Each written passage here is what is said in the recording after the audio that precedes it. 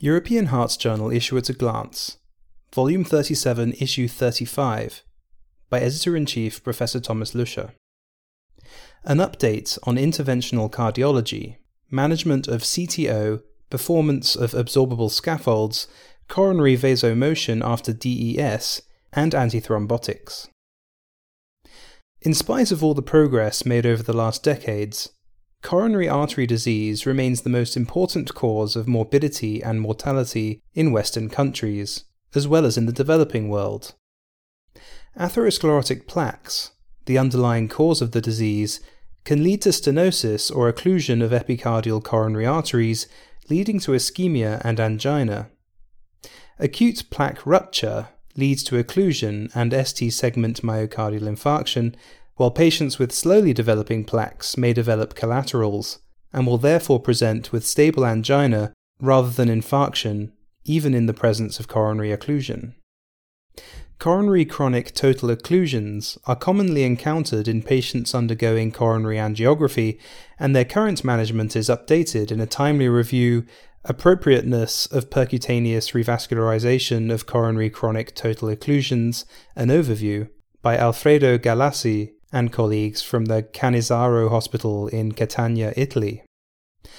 Observational studies have demonstrated that successful revascularization of chronic total occlusions is associated with improved quality of life and better outcomes. However, in the absence of randomized trials, its prognostic benefit remains debatable. Over the past decade, important developments in dedicated equipment and techniques have resulted in higher success and lower complication rates. Both European and American guidelines have assigned a Class 2A, Level of Evidence B, recommendation for the percutaneous revascularization of coronary chronic total occlusions. The authors, all experienced operators, stress the importance of appropriate patient selection and provide a critical assessment of the current guidelines and recommendations on the percutaneous revascularization of coronary chronic total occlusions. Stents were a major breakthrough in interventional cardiology, particularly with the availability of drug-eluting stents. However, these metallic cages that remain in the coronary circulation are only useful acutely and during the healing process of the lesion. Thereafter, they prevent normal coronary vasomotion and interfere with future bypass operations. Thus, absorbable scaffolds, either made from lactic acid or magnesium, are the most recent development in coronary intervention. In a Euro PCR fast track, sustained safety and performance of the second-generation drug-eluting absorbable metal scaffold, DREAMS 2G, in patients with de novo coronary lesions, 12-month clinical results and angiographic findings of the BioSolve 2 first-in-man trial. Michael Hauder and colleagues from the Städtische Kliniken Neuss in Germany provide more insights in the long-term outcome of magnesium-based scaffolds. The BioSolve 2 trial enrolled 123 patients with up to 2 de novo lesions with a reference diameter between 2.2 and 3.7 millimeters. All patients were scheduled for angiographic follow-up at 6 months, and, if participants consented, at 12 months. Dual antiplatelet therapy was recommended for 6 months only. Quantitative coronary angiography parameters remained stable from 6 to 12 months, with a late lumen loss of 0.20 plus or minus 0.21 and 0.25 plus or minus 0.22 millimeters respectively, and an in-scaffold late lumen loss of 0.37 plus or minus 0.25 and 0.39 plus or minus 0.27 millimeters respectively. Intravascular ultrasound and optical coherence tomography findings corroborated the angiographic results. Target lesion failure occurred in 4 patients, or 3.4%, among them 1 death of unknown cause, 1 target vessel myocardial infarction, and 2 clinically driven target lesion revascularizations, with none of the patients experiencing a definite or probable scaffold thrombosis. Thus, the novel drug-eluting metal absorbable scaffold DREAMS 2G exhibits a sustainable, favorable safety profile up to 12 months. The manuscript is accompanied by a comprehensive editorial by David P. Faxon from the University of Chicago in Illinois, USA. As previously mentioned, drug-eluting stents prevent coronary vasomotion within the stented segment, but also induced abnormal vasomotion distally.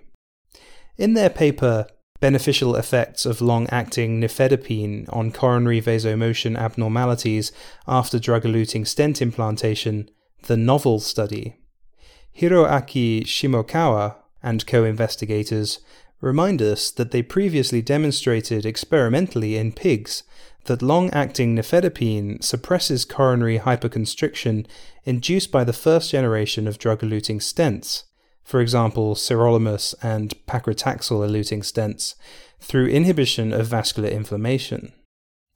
In order to examine whether this is also the case with second-generation everolimus-eluting stents in humans, they conducted a prospective randomized multicenter trial in which they evaluated 100 patients with stable angina pectoris who underwent implantation in the left coronary arteries.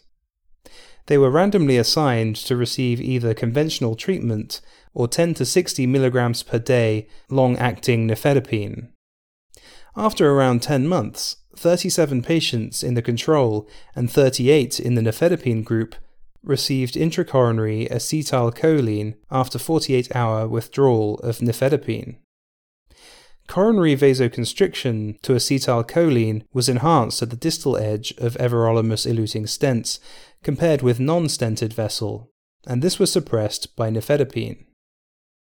Furthermore, high-sensitivity CRP and adiponectin were also lower in the nifedipine group.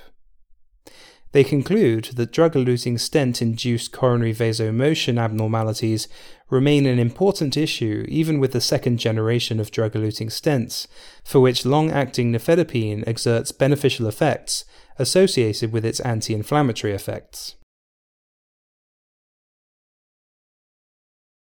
Pharmacodynamic profiles of antiplatelet drugs are particularly important after stent implantation in order to quickly reach effective platelet inhibition to prevent stent thrombosis. In their manuscript, a head-to-head pharmacodynamic comparison of prasugrel versus ticagrelor after switching from clopidogrel in patients with coronary artery disease, results of a prospective randomized study, Dominic J. Angiolio and colleagues from the University of Florida in Jacksonville, USA, compared the pharmacodynamic effects of prasugrel or ticagrelor after switching from clopidogrel therapy in 110 patients with coronary artery disease randomized to loading dose of 60 mg prasugrel followed by a maintenance dose of 10 mg, or a loading dose of 180 mg of ticagrelor followed by a maintenance dose of 90 mg BID for 1 week. Pharmacodynamics were assessed using 3 assays, i.e. VASP, Verify Now, P2Y12, and LTA, at baseline, 30 minutes, 2 and 24 hours, and 1 week. Switching patients on clopidogrel to a loading dose of prasugrel or ticagrelor was associated with a reduction in platelet reactivity at 30 minutes and was sustained at all time points up to 1 week with the maintenance dose. Platelet reactivity was similar with prasugrel and ticagrelor with all assays at 30 minutes, 2 hours, and 1 week, with the exception of LTA at 30 minutes, where it was lower with prasugrel. At 24 hours, platelet reactivity was lower among patients initiating ticagrelor maintenance dose after 12 rather than 24 hours after loading. The authors conclude that prasugrel and ticagrelor exert a similar P2Y12 inhibition and are more potent compared to clopidogrel. The manuscript is accompanied by an editorial by Marco Cataneo from the Università degli Studi di Milano in Italy. The editors hope that this issue of the European Heart Journal will find the interest of its readers.